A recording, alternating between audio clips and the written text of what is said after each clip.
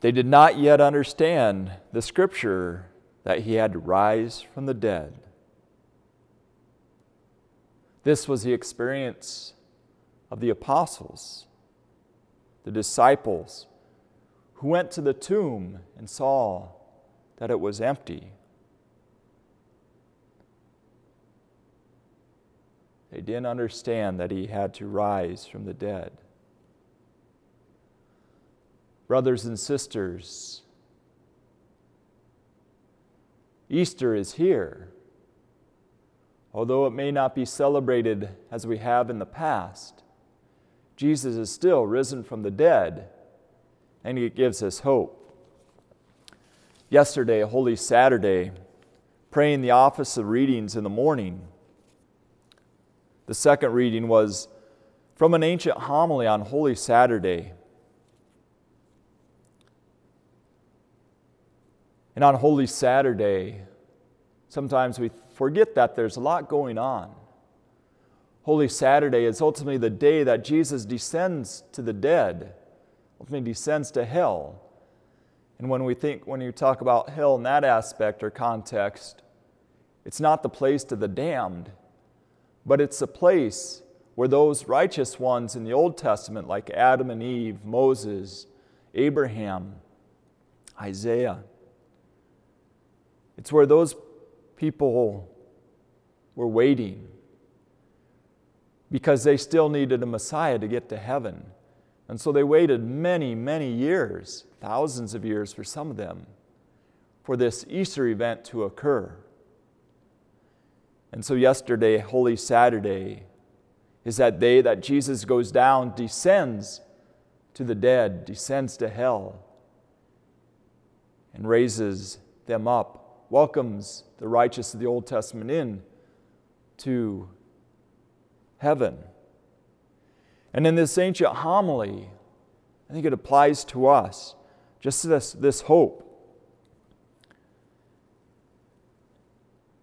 It says, Jesus, just this idea of Jesus descending to the dead and saying, I order you, O sleeper, to awake. I did not create you to be held a prisoner in hell. Rise from the dead, for I am the life of the dead. Rise up, work of my hands, you who were created in my image. Rise, let us leave this place, for you are in me, and I am in you. Together we form only one person, and we cannot be separated. And I can imagine Jesus saying those very words to us, even though we're separated, some are isolated because of this current pandemic. He's calling out to us, O sleeper, I order you, O sleeper, to awake. Calling each one of us to be awake, to recognize Jesus is with us. He's in this time. I did not create you to be held a prisoner in hell. And for some people, that might be what this experience is like. This separation, this change of how things were, what we're used to. It's all been interrupted. And it might almost seem like we're a prisoner in hell. But we're not. We can't view ourselves as a prisoner. Jesus continues, rise from the dead, for I am the life of the dead. Indeed, even wherever we are at this moment, Jesus says, rise from the dead. Rise from what may be. Let me free you from this captivity of the prison that you may think you are in. Rise from the dead, for I am the life of the dead. In these desperate, discouraging times, Jesus raises us up. Rise up, work of my hands, you who were created in my image. We are created in the image of God. And we're called to be that image, a light of the world to those around us. At this time, that might just be our spouse, just recognizing, appreciating, acknowledging all that he or she has done during this time. We're trying to be patient if you have children at home. Being a light of Christ, being that image of God to your family, to those you might even meet out if you're going out for necessities, to be a light of Christ, to recognize, to help them see that light of Christ, that we are the image of God. Rise, let us leave this place, for you are in me and I am in you. This pandemic is only temporary.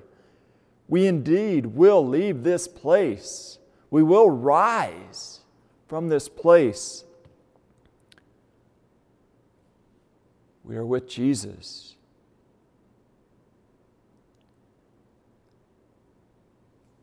I want to go back to something I said earlier, or what Jesus, or what this homilist said. I did not create you to be held a prisoner in hell. Rise from the dead. I am the life of the dead. So even in the midst of this pandemic, even in the discouragement, the despair, the downtroddenness, we don't have to stay there. Maybe physically, but not spiritually. We can get out. We can let Jesus pull us out of this prison by running to Him in prayer. He's reaching His hand out to us, inviting us to be with Him, to be in Him. And this has happened to me so many times that maybe I've been discouraged, might be having a bad day. Things aren't just going my way. There's sometimes I want to hold this anger in or this frustration. It only makes things worse.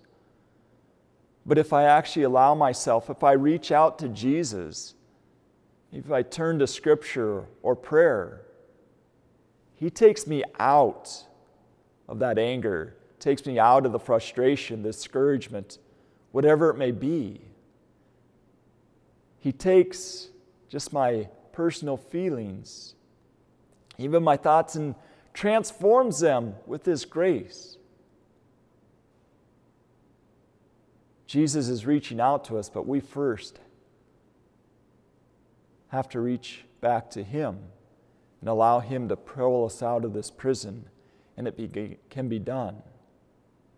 And so no matter where we are, whatever we feel like, we can turn to Jesus, reflect on Scriptures. The Scriptures throughout Lent, and especially now at Easter, just gives great hope. It's pulled me out of this discouragement so many times.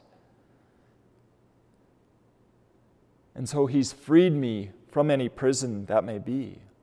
And He will free you if you turn to Him.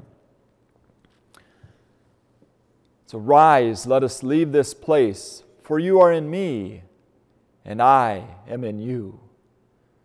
Together we form only one person, and we cannot be separated. Together we form only one person, and we cannot be separated. Brothers and sisters, it is a reality that we are separated physically, but we are one person, united in Christ, and we cannot be separated. Let us remember that during this time, during this difficult time, we are not alone. We are united in spirit. We are united in the body of Christ. Jesus Christ is risen from the dead. Alleluia, alleluia. He is risen indeed. Alleluia, alleluia. Let us be brothers and sisters of this Christian hope. Let Jesus pull us out of wherever we are, whatever we're feeling. Let Him raise us up to be united to Him and to one another on this Easter day.